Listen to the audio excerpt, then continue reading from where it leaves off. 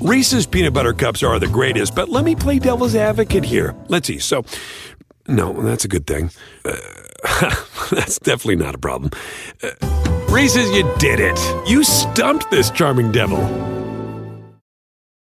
Do you want a beautiful lawn? Enter TruGreen, the easiest way to get a great lawn. Just water and mow, and they'll do the rest. Weed control, fertilization, aeration, and more. TruGreen is the official lawn care treatment provider of the PGA Tour, and they have a verified best price, which guarantees you the lowest price with no compromise on quality. You do you. Let TruGreen do your lawn care. Visit TruGreen.com, TruGreen.com, to get the best lawn at the best price with the best people. Guaranteed. When you drive up outside, you see something that you think looks like a coliseum. But once you walk in and you see the seats all the way around the racetrack, you see a flat infield, you see the racetrack bank going into the grandstand part, then you got to think about, what the Romans thought when they walked into the Coliseum. And to me, it is the Coliseum that all us racers go to. No other track in that we run, as far as NASCAR is concerned, even holds a light to be in a Coliseum like Bristol is.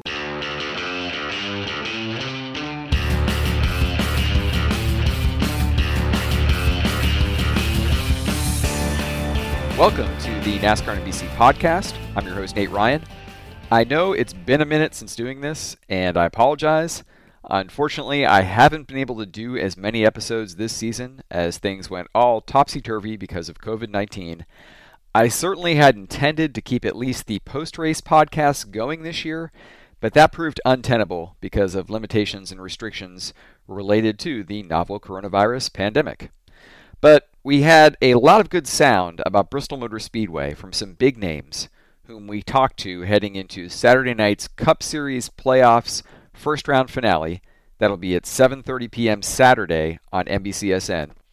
And with this being the first time that Bristol will be an elimination race as the track moves nearly a month later in the schedule, it seemed a good opportunity to bring the podcast back for a special episode such as this one.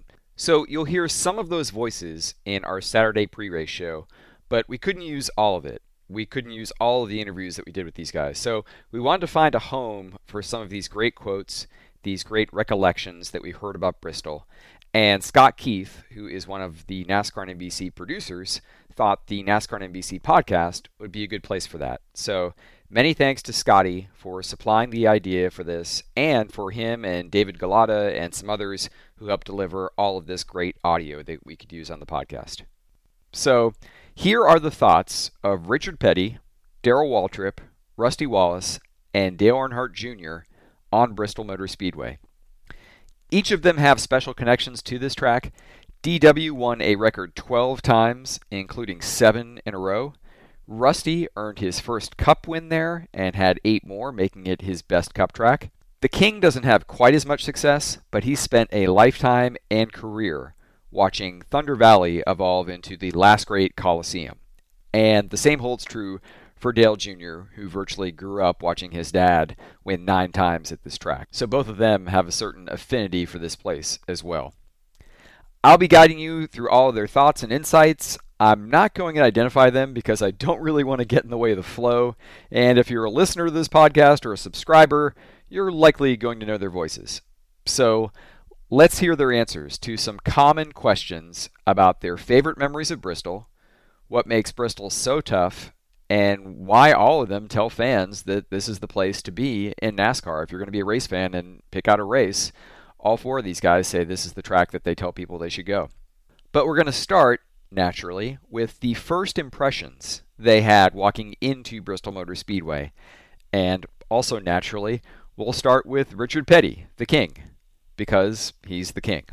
When I drive up outside and see the circle around the racetrack, see the grandstands and all that, and you say, man, this is something here in Tennessee, having this kind of a structure. And then when you walk through the gate and look out at the racetrack and look at everything and look around and see all the seats all the way around, and then you really think about when they call it a coliseum, that's exactly what it was. I can imagine people living in Rome and going to the Colosseum in Rome. This is the same feeling I think I get when I walk in and see Bristol. See how big it is. I think what fans and don't realize is how from one race to the next, even though one race in the spring, one race in the night race is in September, how the track would change.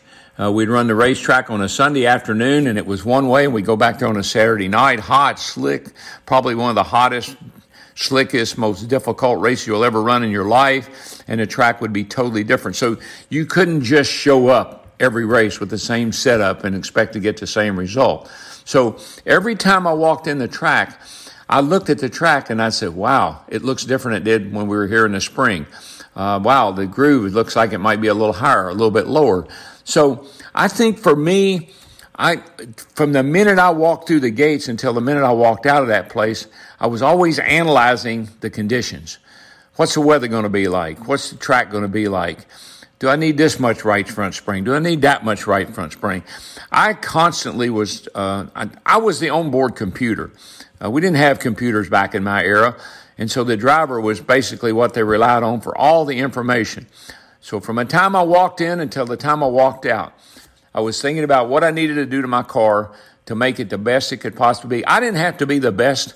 I just had to be better than everybody else. Because there were a lot of times when I took doggy cars there and I thought, this is ridiculous. I'm not going to be able to keep up, and would lead the race. So the race pace changes from the night to the day.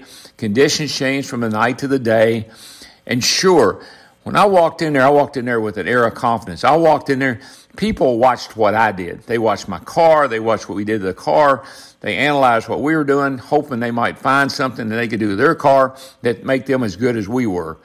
And so you walk in that place and you have this air of confidence.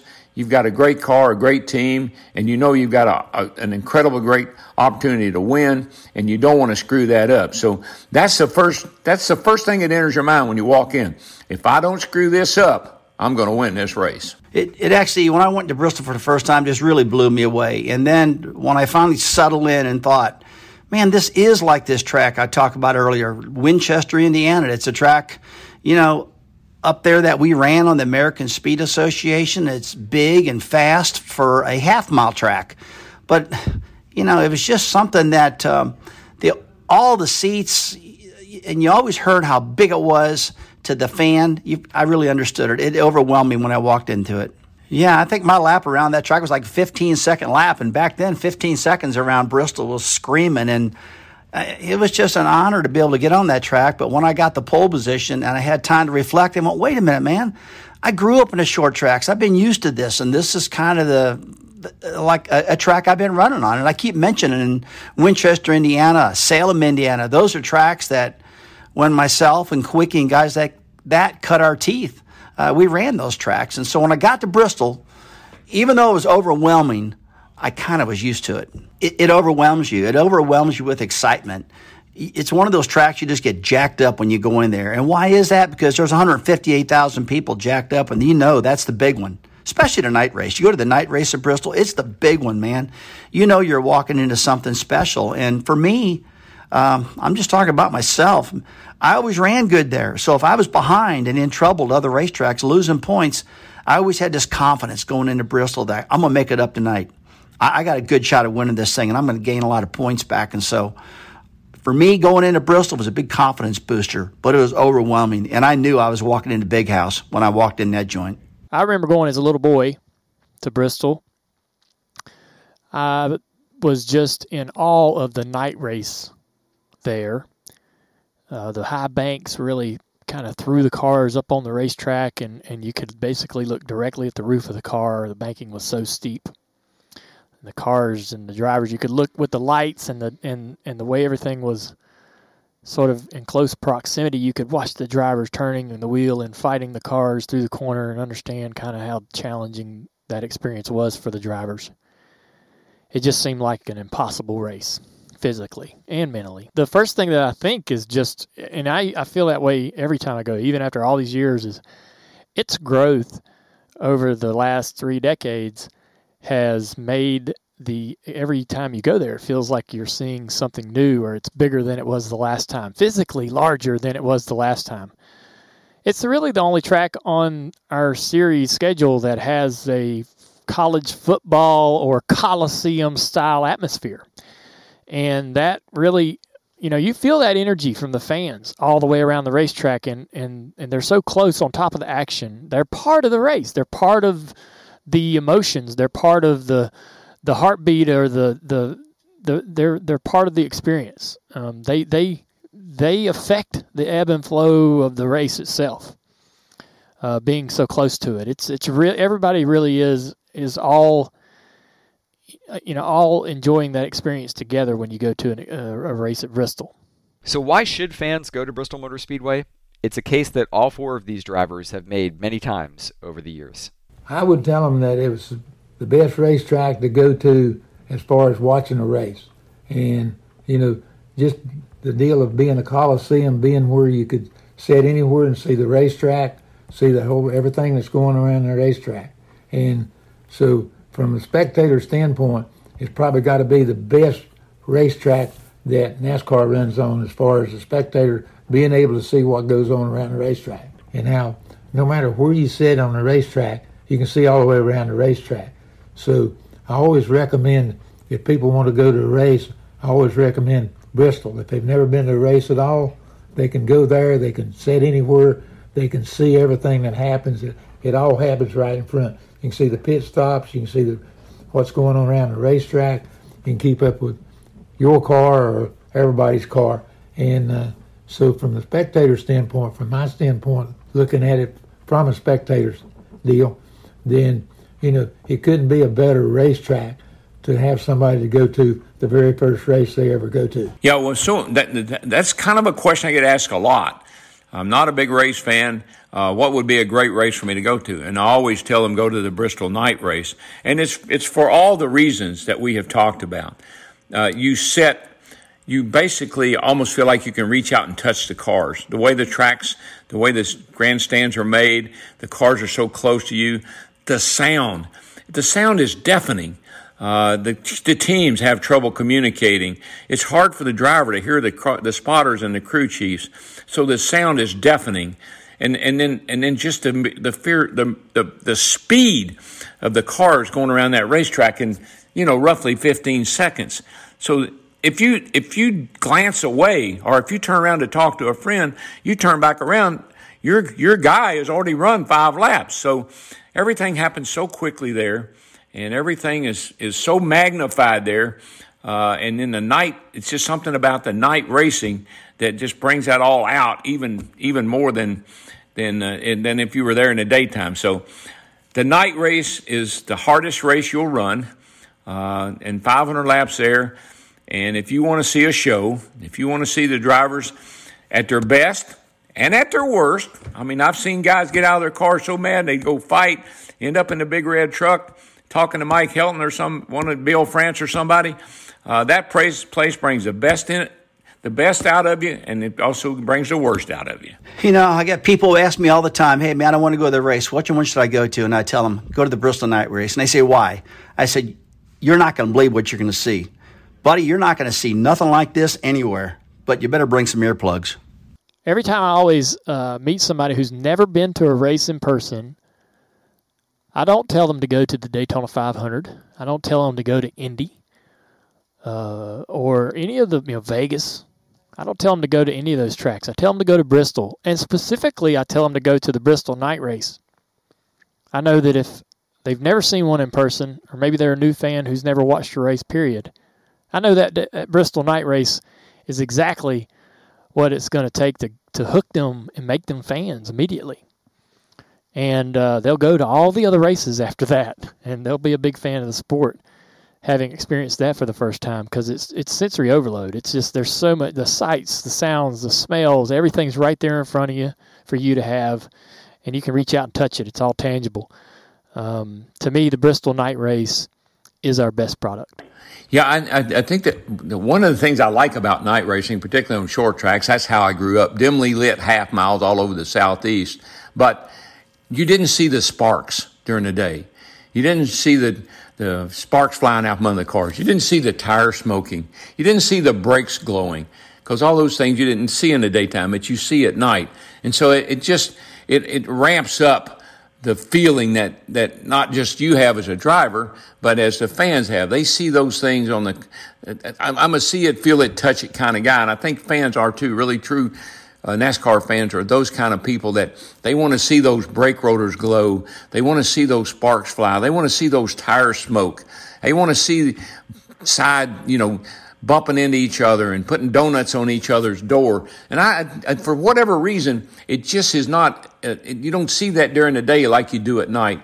And the night race was, there was kind of a cloud that hung over the racetrack, and all the carbon monoxide and all the stuff that came off the cars, the brake dust and the fumes and everything that came off the cars. They just hung over the track. It's a bowl. It's a coliseum. And so nothing escaped. Everything stayed right down inside the racetrack. I've gotten out of that race car. I've won the race. I've been standing in Victory Circle. I couldn't even remember what day it was. I would be so worn out, so tired, so dehydrated, probably a little carbon monoxide poisoning, just so many things that we had to deal with that drivers don't have to deal with today. And you'd be standing in Victory Circle, and it'd take you a while to realize, hey, I just won this race. And what an incredible accomplishment that was under the conditions. Favorite memories at Bristol? They unsurprisingly range from the bad to the very, very, very good. I love that racetrack. It reminded me of the Nashville Fairgrounds. It reminded me of Salem. Some of the other half-mile tracks I had raced on. So I love that racetrack. And I was a short track punk. I mean, that's what I did for most of my early years of my career. I ran all the short tracks all over the Southeast. And so when I went, and I'd already won a few races there driving the Gatorade car. But when I went to drive for Junior Johnson, remember, Cale Yarborough led all 500 laps of that race driving Junior's car. So Junior knew a little something about Bristol. I knew a little something about Bristol. Junior knew what kind of car I needed there. Junior knew kind of what kind of setup I needed there. And you put my ability with Junior's knowledge, and we were just unbeatable. We were just dominant. The thing we worried about most about going to that race was when somebody was going to beat us, because you knew it couldn't last forever. But 7 races, that's 3,500 laps. Basically not making any mistakes, having a good car, having a good pit crew, and putting it all together and ended up in Victory Circle. It just doesn't happen very often. I think when I think about Bristol and I think about the races we run there and stuff, and like I say, we won 2 or 3 races there. But what really stands out is one time we was up there running the race, and I think the motor blowed up on the white flag lap, and I coasted around, stopped, got out of the car, and the guys had to run 2 or 3 laps to catch up with me. And that's my memory of Bristol more than winning is probably losing. I've been dominating the Bristol and lost on a pit stop. I've been dominating and come in too hot and get a penalty.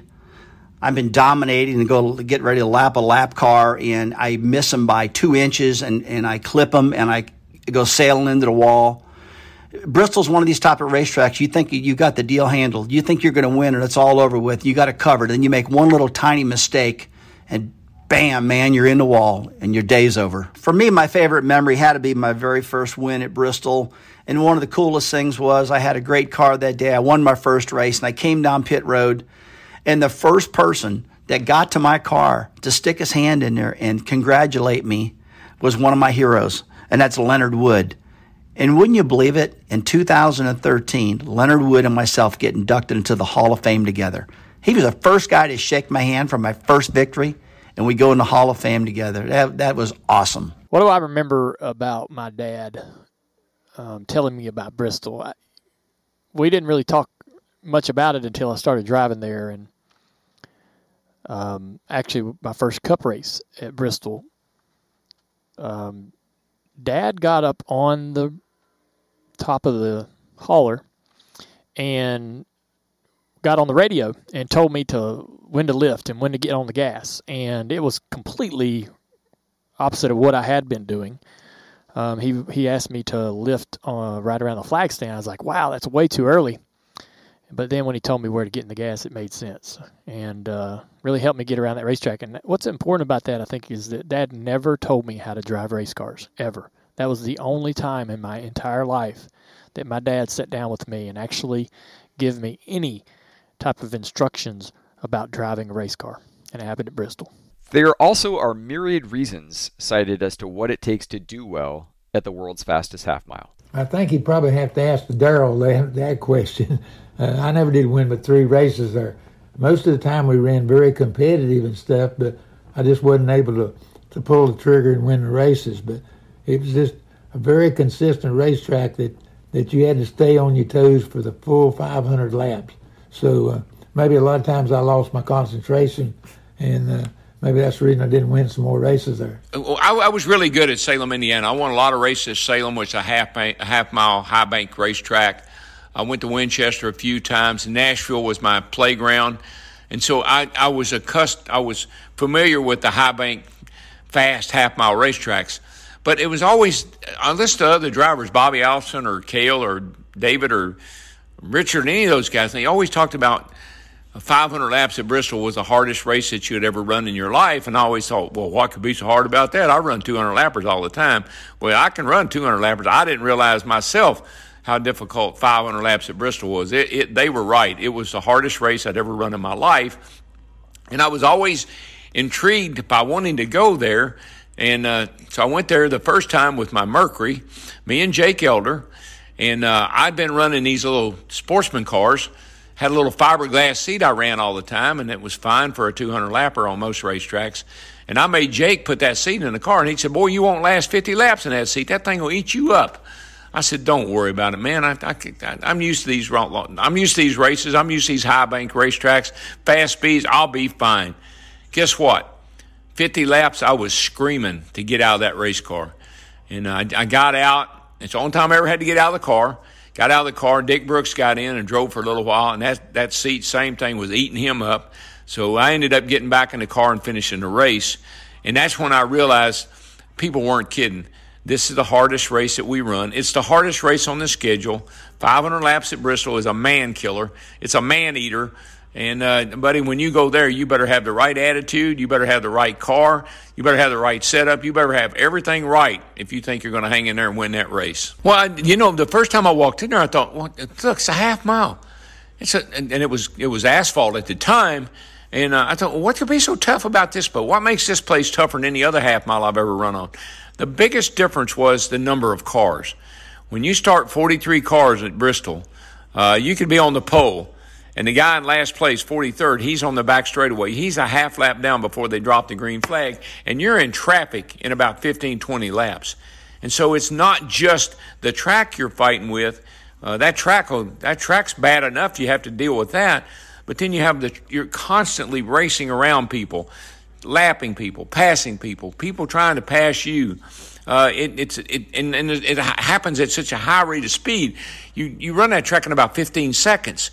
And so, I mean, you just blink your eyes and you made a lap at that joint. And you're trying to race and you're trying to stay out of trouble and you're watching for something to happen ahead of you. You're looking behind you. You never rest. Pit road's difficult to get onto. The track was difficult to navigate. Everything about it, from the time you walk in the gate till the time you walk out, is a challenge. Everything is a challenge. I don't care whether you're coming in the pits. The noise will drive you crazy. You can't talk to your crew when the cars are on the track. You have to wait till they quit running. It's just so many elements that is Bristol, that is so different than any place else you go, that it makes it the hardest race that we run and the most unique race we run. I think probably the biggest thing for me was finally settling in that, it's super fast racetrack and things happen so quick. And that pretty well was the first thing that really settled in was, gosh, I mean, I can't believe how rapid everything is happening. You don't even have time to think. I mean, you better be up on the wheel, we call it, all the time because things are going to happen super fast and you better react super fast. Yeah, for me, sitting in the car and as the laps went on, one thing that was giving me a problem was my neck. My neck was just falling out. There were so many G-forces. I'd get 400 laps into a 500 lapper, and all of a sudden, man, my neck was just killing me. And so I went and bought a special neck exercise machine. And every time I get ready to go to Bristol, a month out, I would start exercising my neck just to give it the strength I needed to hold on, because there's a couple times where I had to finish the race with my right hand holding my head up. I was so tired. And I won some races like that at Bristol, holding my head up with my right hand. I'd go into turn 1 and hold my head up, and as I come off of turn 2, I'd put my hand down and back on the steering wheel. It was tough, man. Bristol beat your body up big time. Driving around the track as a driver going there, I used to always say that the first sort of 50 laps on the track, every time you go, it takes a while for your brain to catch up with what's happening. It's kind of like an old VCR tape and putting it on fast forward. That's kind of the way it feels when all that's coming at you going around the racetrack for the first handful of laps. But eventually, it kind of all slows down and it starts to make sense, and you start to sort of feel like you can keep up with what you're seeing. But I'm telling you, it's such a fast racetrack and happening so quickly that when you go there for the first couple of laps, you're in over your head. What makes Bristol so special? We'll wrap up with the perspective of Dale Jr. and DW. I feel like that the atmosphere at Bristol is a selling point, how it's sort of sculpted out of this side of this mountain. The camping, the smell of the campfires, barbecues, sound of music, all across the acreage outside of the racetrack. It's a kind of a carnival atmosphere, very fun atmosphere. You can make an entire weekend out of it, camping with your family. There's just a lot to do at that racetrack, and that's not even counting the race itself. And it's going to put on a good show. It's always going to land with an excellent race, and kind of the whole weekend experience for a family kind of culminates to the event. It kind of, the event's the kind of the final period at the end of the sentence, and I know it will deliver when it comes to action and drama and fun for people that are there in person. And there's nothing comparable to it. I can't take you to anywhere else in the schedule, to any other racetrack, and give you what Bristol's going to give you. Well, first of all, it's the last great Coliseum, and you know why? Because there's no place like it. There is no other racetrack. There's no other half-mile concrete racetrack surrounded by 165,000 seats. You're looking down on the action all the time. So it earned its reputation because it earned it. It earned its reputation. It is the last great Coliseum. It is man and machine. It is the gladiators fighting each other. I think that last great Coliseum just says it all about what that place is and what it's all about. It's the last great half-mile racetrack, the fastest racetrack, half-mile racetrack in the country, and it's the last great Coliseum.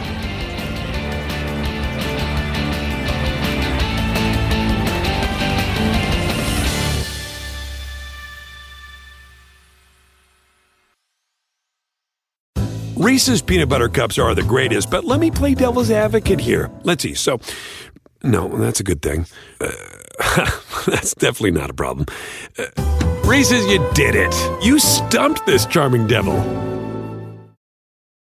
With the Wells Fargo Active Cash Credit Card, you can earn unlimited 2% cash rewards on purchases you want and purchases you need. That means you earn on what you want, like trying out that new workout class, and 2% cash rewards on what you need, like a foam roller for your sore muscles. That's the beauty of the Active Cash Credit Card. It's ready when you are, with unlimited 2% cash rewards. The Wells Fargo Active Cash Credit Card. That's real life ready. Terms apply. Learn more at wellsfargo.com/activecash.